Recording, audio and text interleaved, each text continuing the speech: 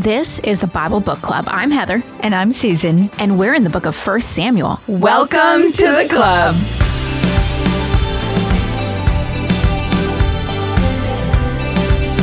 Welcome to the Bible Book Club, Season 9, the book of 1 Samuel. If you just found us for the first time, know that we call this podcast the Bible Book Club because the Bible is the #1 selling book of all time. It must be read, and it is fascinating to discuss. We make it easy to do both. We read and discuss, and you download and listen wherever you are. While you drive, work out, fold the laundry, whatever you're doing, Bible Book Club is there with you. And so we're so excited to start a new book. Now, the Bible is a collection of small stories that together tell a much larger story. The larger story, we never want to forget this, is the entire history of our redemption, with Jesus as the ultimate hero. Now, the book of 1 Samuel falls in the historical books of the Bible. The historical books follow the 5 books of the law. For a categorization of all the books of the Bible, we will put the Old Testament and New Testament book charts in the show notes. All right, who is the author of 1 and 2 Samuel? Well, like last season, the book of Ruth, we just don't know for sure. 1 and 2 Samuel were originally one book. We do know this. So the story in 1 Samuel continues in 2 Samuel. So consider this overview kind of for both. Now, when did this story in 1 and 2 Samuel take place? Somewhere between 1100 and 1010 BC.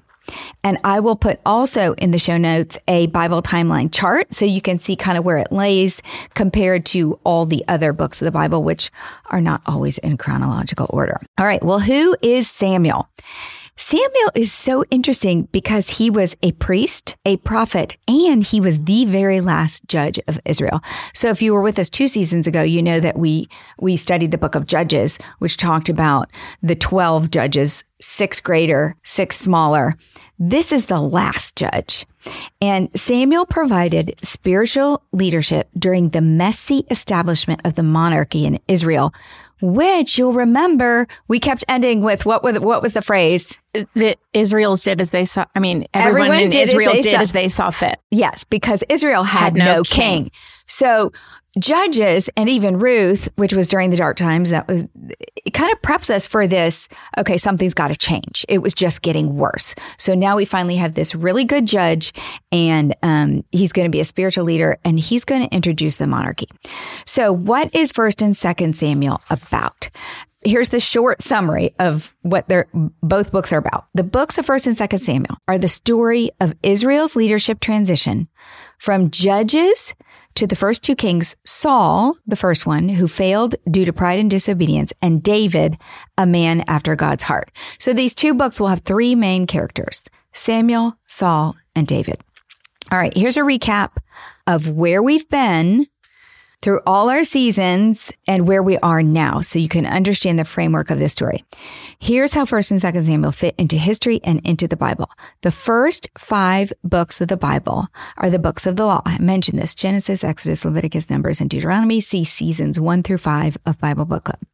After the books of the law, there are 12 history books. Starting with season 6 of Bible Book Club, we discussed the book of Joshua, where the Israelites moved into the promised land. Then in season 7, the book of Judges, the Israelites fell. They moved in, but they made a lot of mistakes. These are called the darkest days of Israel's history. And over again, we heard that phrase. In those days, Israel had no king. Everyone did as they saw fit. Then in season 8, the book of Ruth, we had a little bit of a reprieve from the dark days, even though Ruth took place during the dark days, because it was a sweet restoration story. So light in the darkness. Think of Ruth as light in the darkness. Now in 1 Samuel season 9 and 2 Samuel season 10, we will continue in the history books with a focus on the work of one man, Samuel, and like I mentioned, those 2 kings he anointed, Saul and David. Now, when we open, Israel has a problem. From the very beginning, the idea that, and when I say the beginning, I mean back in Genesis, the idea that Yahweh was king was woven into the identity of Israel. Israel was a theocracy. God as king was the very foundation of their theology. But as time went on, and Moses and Joshua died, those 2 great leaders, the leadership fell apart. The judges grew successively worse. They forgot that God was king. They broke their covenant with God, and they disobeyed his laws. Everyone did as they saw fit because Israel had no king. Now, Israel did not want a theocracy. They wanted a monarchy, just like every other country around them. It was like, you got to have that it person, you know? So here's God's solution. It was to provide a human king chosen by God and anointed to lead his people. The word for anointed one is Messiah. So God is kind of setting up this expectation now of they're going to go through these kings, these messiahs, these anointed ones. They're not going to do the job. They're not going to get it done. And we know God's going to provide the ultimate Messiah. The theme of a Messiah that is ideal will develop slowly, as will other themes that tie the monarchy, the temple or central place of worship, and the priesthood all together. So all those things we learned way back in Leviticus and Deuteronomy are still going to play a part. They're just going to morph. Jesus is all three in one. He is the ideal king, the great high priest, and because he died for us, the temple's no longer needed for sacrifice. So with Jesus as our intermediary, we can worship him anywhere. So he kind of replaces the old covenant. He is the new covenant. All right, let's start with our story. 1 Samuel 1, Hannah's precious gift from God for God. There was a certain man from Ramathaim, a Zuphite from the hill country of Ephraim, whose name was Elkanah, son of Jedhom, the son of Elihu, the son of Tohu, the son of Zuppah, the Ephraimite. He had 2 wives. One was called Hannah and the other Peninnah. Peninnah had children, but Hannah had none. All right, so we start with the story of Hannah and Elkanah.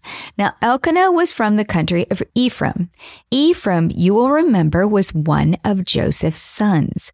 Now, Joseph was one of the 2 princely sons of Jacob. The other was Judah, from whom the Messiah would come. But Joseph clearly gets second billing to Judah throughout the Old Testament. First, he got a double portion of the promised land because both of his sons, Manasseh and Ephraim, become tribes. Then, when Israel divides later, even from where we are now, Judah will control the southern kingdom and Ephraim will control the northern kingdom. Now, not to complicate things, but it is possible that Elkanah was not totally from the tribe of Ephraim, but a Levite living in Ephraim. This would explain how his son Samuel became a priest, as priests had to be from the tribe of Levi. So it is possible that his mother was a Levite, or it's possible that Samuel was adopted into the Levite tribe. We're just not sure. Somehow they're going to get around that. Now, Elkanah had 2 wives, which is always a problem. 1 wife is plenty. Polygamy was never part of God's plan, and every case of it in the Bible is rife with strife. This situation was no different. Hannah is named first, suggesting that she was the first wife. It is very likely that Elkanah took a second wife because of Hannah's infertility, just like Abraham way back in Genesis. Now, Hannah means favored, and she was definitely her husband's favorite. The other wife was named Peninnah, which means fruitful, and she was very fruitful. Peninnah had the children, Hannah had the love. But for Hannah, Elkanah's love was not enough because barrenness was considered a failure by the Israelites. God had promised the Israelites that a Savior would come from the offspring of Abraham in Genesis 22. And they were to be fruitful and multiply and fill the land. So every child born was considered to possibly be the one that was promised. If you could not have children, it looked like you were excluded from God's plan, and it opened you up to being suspected of sin or cursed. Barren women were often mistreated, even within their families. All right, here is scene 1. 3 is the loneliest number. 1 Samuel 1:3. Year after year, this man went up from his town to worship and sacrifice to the Lord Almighty at Shiloh, where Hophni and Phinehas, the two sons of Eli, were priests of the Lord. Whenever the day came for Elkanah to sacrifice, he would give portions of the meat to his wife Peninnah and to all her sons and daughters. But to Hannah, he gave a double portion because he loved her, and the Lord had closed her womb. Because the Lord had closed Hannah's womb, her rival kept provoking her in order to irritate her. This went on year after year. Whenever Hannah went up to the house of the Lord, her rival provoked her until she wept and would not eat. Her husband Elkanah would say to her, "Hannah, why are you weeping? Why don't you eat? Why are you downhearted? Don't I mean more to you than 10 sons?" All right, what we knew about Elkanah makes us love him. He has this calm, diligent commitment to God. In obedience to God's law, he made the trip to worship at Shiloh and sacrifice there every single year. Now, Shiloh was where the tabernacle was and where all the Israelites were to sacrifice and worship by law, and all those laws we covered in past seasons. It's not yet in Jerusalem. So remember, when they erect the temple, that will be the final place. That's coming in after David. Second, what I love about Elkanah is that he has a tender heart. During the annual sacrifice of the fellowship offering, when it was time for Elkanah to serve portions of the sacrifice to his family, I want you to imagine the scene that this would have created. There were families spread out all over the place. I don't know if it was picnic style. I imagine it was. They didn't have picnic tables, so I'm kind of thinking they had blankets or something. It was a big old bash. It's just a huge party all the time for the Israelites. Well, it was supposed to be the whole country was supposed to come back. So they're all there for think of it like a barbecue. They did backyard barbecue, the biggest one you've ever seen. They did singe those sacrifices. It must have been very, smoky. Now, we discussed feasts and festivals at length in Leviticus season 3. So for a summary of those feasts and festivals, see our charts on feasts in the show notes. I'll put it in there. But no, this is the fellowship one, so everybody got to take a share in it. It wasn't just for the priests or for God. So also know this. The treat was meat. It was a rarity back then. So again, think of that big barbecue. You haven't had barbecue all winter and they're having a big picnic and they get to have meat and the kids are excited and they probably had games and hoopla and who knows. I know they had beer and wine because you'll see Eli thinks that Hannah's drunk for some reason. So Peninnah was on one side of, we're going to say they had a picnic table here with all her sons and daughters, plurals of each, maybe like 6 or 7 kids, like little ducks lined up beside her, all ages, like just stair step down. People, neighbors, relatives would have been passing by, nodding their obvious approval at her large brood. Surely it was a blessing from God that she had so many children. Then across from Peninnah, in stark contrast for all of Israel to see for a whole nother year, was Hannah. Her barrenness on display in the empty seats beside her. For it said God had closed her womb. But why?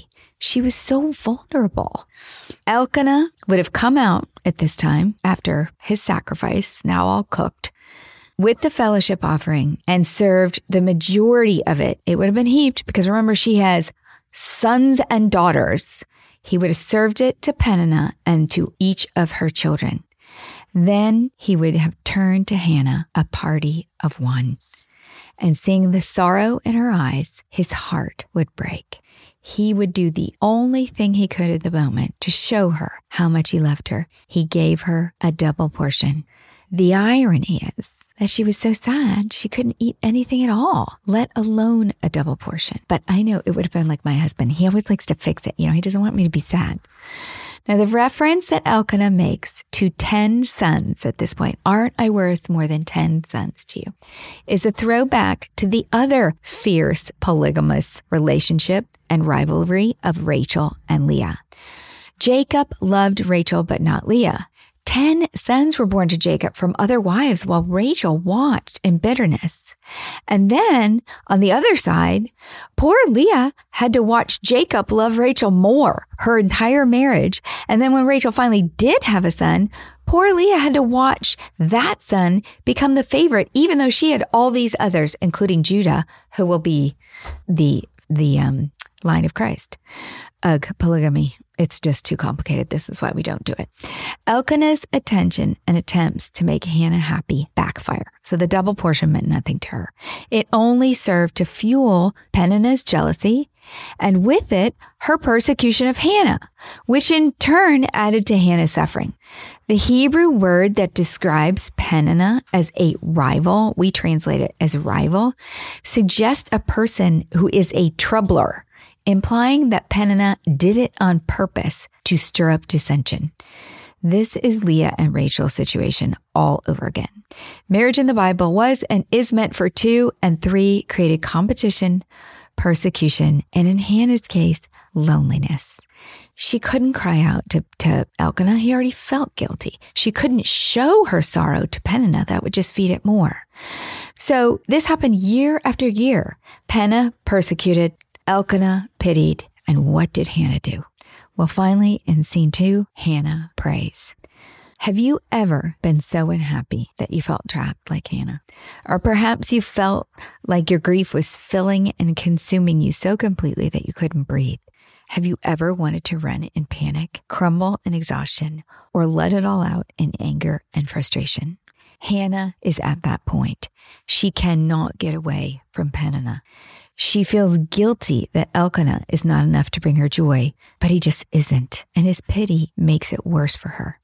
She cannot contain or control her feelings anymore, and she has nowhere to turn but to God. 1 Samuel 1:9. Once, when they had finished eating and drinking in Shiloh, Hannah stood up. Now, Eli the priest was sitting on his chair by the doorpost of the Lord's house. In her deep anguish, Hannah prayed to the Lord, weeping bitterly. And she made a vow, saying, Lord Almighty, if you will only look on your servant's misery and remember me, and not forget your servant, but give her a son, then I will give him to the Lord for all the days of his life, and no razor would ever be used on his head. As she kept on praying to the Lord, Eli observed her mouth. Hannah was praying in her heart, and her lips were moving, but her voice was not heard. Eli thought she was drunk, and he said to her, How long are you going to stay drunk? Put away your wine. Not so, my lord, Hannah replied. I am a woman who is deeply troubled. I have not been drinking wine or beer. I was pouring out my soul to the Lord. Do not take your servant for a wicked woman. I have been praying here out of my great anguish and grief.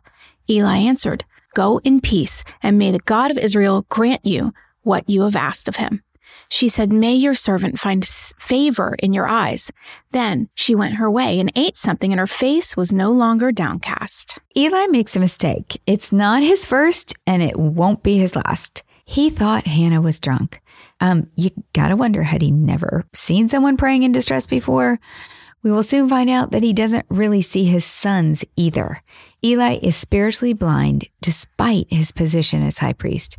It was another sign of these dark times. Now, Hannah did all the right things in the eyes of God. First, Hannah turned to God in her grief.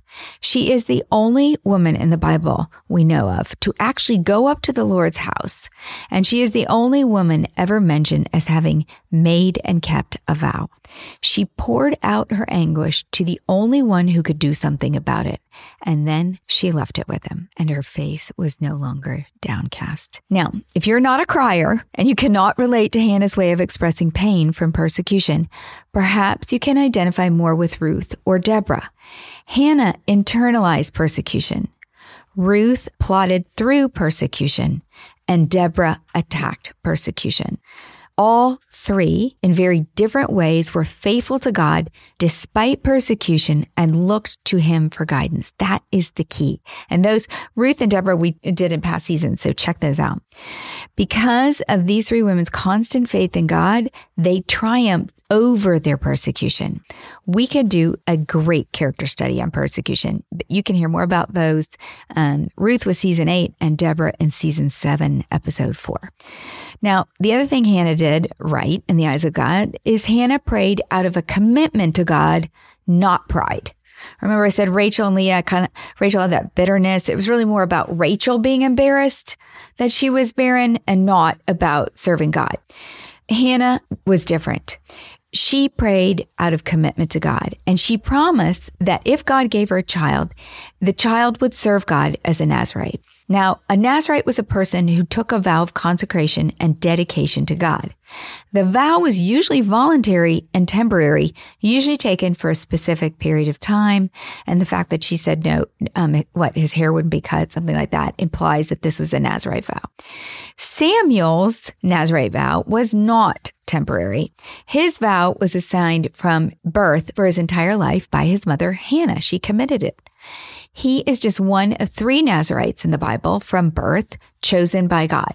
Of the other 2, one was Samson from the book of Judges. You can listen to Bible Book Club Season 7, Episode 9, in that episode, which gives more detail on Nazirites. Now, the other lifetime Nazirite is from the New Testament, John the Baptist, whose story can be found in Luke 1, and we'll get there one day. Many years. I don't know how many years from now. Hannah's prayer was not about her pride, which was clearly at the center of Rachel and Leah's battle to reproduce. Hannah's sorrow stemmed from her inability to participate in the promise of God's future. Her actions revealed her true heart for the Lord, for she gave Samuel back to God so that he may spend his life participating in the future of God's people. Because of Hannah's pure heart, so similar to Ruth's, God chose her. God chose to accomplish his work by using a socially powerless woman of profound faith to be an instrument for him. God sees, God hears, and God uses those who are. In Matthew 5:3, blessed are the poor in spirit, for theirs is the kingdom of heaven. Blessed are those who mourn, for they will be comforted. Blessed are the meek, for they will inherit the earth. Blessed are those who hunger and thirst for righteousness, for they will be filled. Blessed are the merciful, for they will be shown mercy. Blessed are the pure in heart, for they will see God. Blessed are the peacemakers, for they will be called children of God. Blessed are those who are persecuted because of righteousness, for theirs is the kingdom of heaven. Blessed are you when people insult you, persecute you, and falsely say all kinds of evil against you because of me. Rejoice and be glad, because great is your reward in heaven, for in the same way they persecuted the prophets who were before you. Hannah was poor in spirit. Hannah mourned for her situation. She took it to the Lord. She was pure in heart. She was persecuted and she was insulted. But great is Hannah's reward in heaven. For her gift to God became a priest, a prophet, and the very last judge. And God made sure that it was documented for all to read that his story began with her, and her story began with her faith in God. Hannah is a sweet inspiration to us that trust in the Lord can bring rewards that surpass the pain we may experience in life. All right, scene 3, Hannah's prayer is answered. 1 Samuel 1:19. Early the next morning, they arose and worshipped before the Lord, and then went back to their home at Ramah. Elkanah made love to his wife Hannah, and the Lord remembered her. So, in the course of time, Hannah became pregnant and gave birth to a son. She named him Samuel, saying, "Because I asked the Lord for him." All right, let's talk about Hannah again. Hannah asked God. We don't know if Hannah would have been God's choice to deliver Samuel had she never asked. The point is that she did ask. It all seems so simple in this story, but the reality is that it is not. We don't always receive what we ask for, and it is often impossible to understand God's purpose when he does not answer as we desire. And many times, we don't even ask. I don't. Instead, I rely on myself and try to accomplish what I want on my own way, or worse, I use my energy that I should in pouring out to God, like Hannah did, to vent to others or wallow in frustration and anger rather than pray. Because Hannah asked, the Lord remembered Hannah. This does not mean that he had forgotten her. When the word remembered is used referring to God, it implies that a major new activity of God is about to happen. In this case, Hannah gives birth to a child who will grow to serve the Lord mightily. Now, the name Samuel means his name is God. And there is a lot in the commentaries about this whole ask thing. Like the way she comes back and says to Eli, this is the son that I told you I would, if the Lord gave me, I would have. It's like ask, ask, ask. She wove it into the whole sentence. So that's why his name is so important, because it's his name is God. But the Hebrew word for ask for is sayah, which sounds like Samuel. And it is thought that that is why she chose the name, because Samuel is the child she asked God for.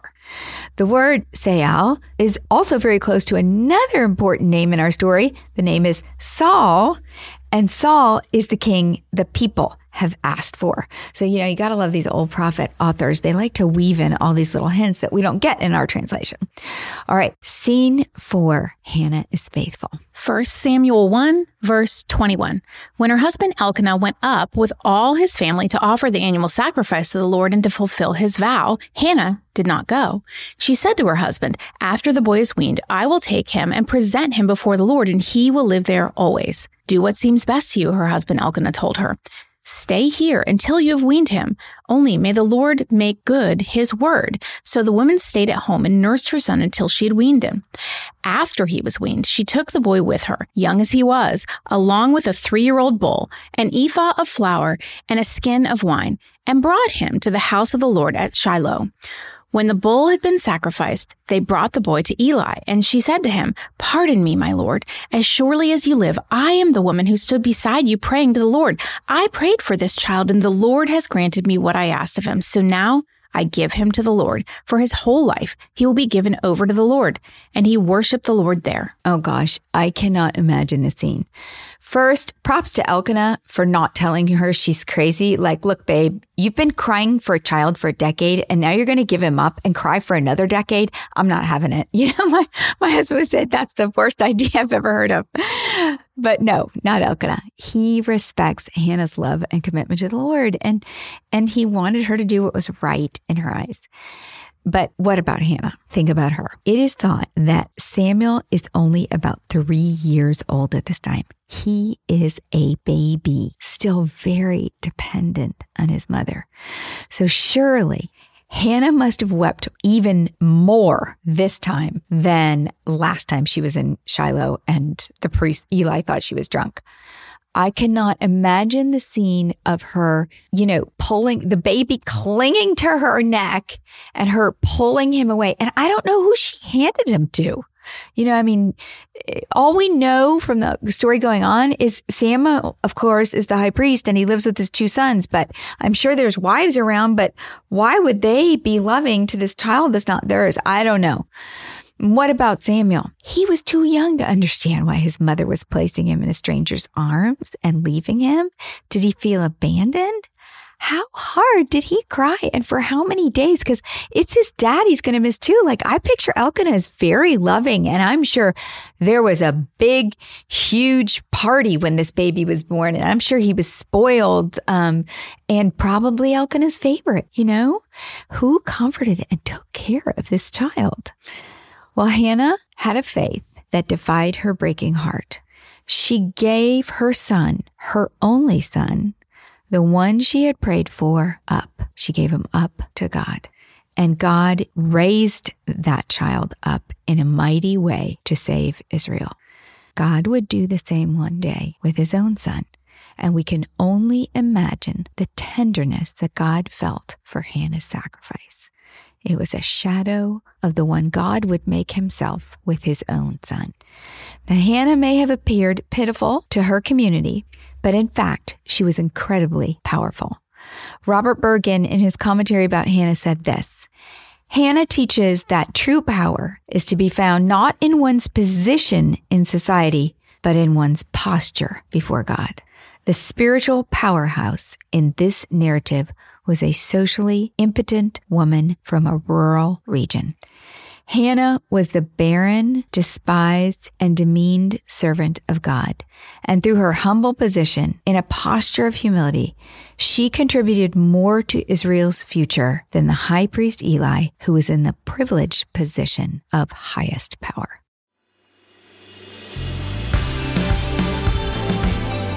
What's a club without friends? If you're enjoying the Bible Book Club, why don't you share it? And then you can say, Welcome to the club. New episodes drop every Monday, and get all episodes now on Amazon Music. As always, head over to susanme.com/Bible Book Club for show notes from today's episode. Bible Book Club is hosted by Susan Merrill and Heather Rubio. Edited by Buck Buchanan. Produced by Haley Mawat.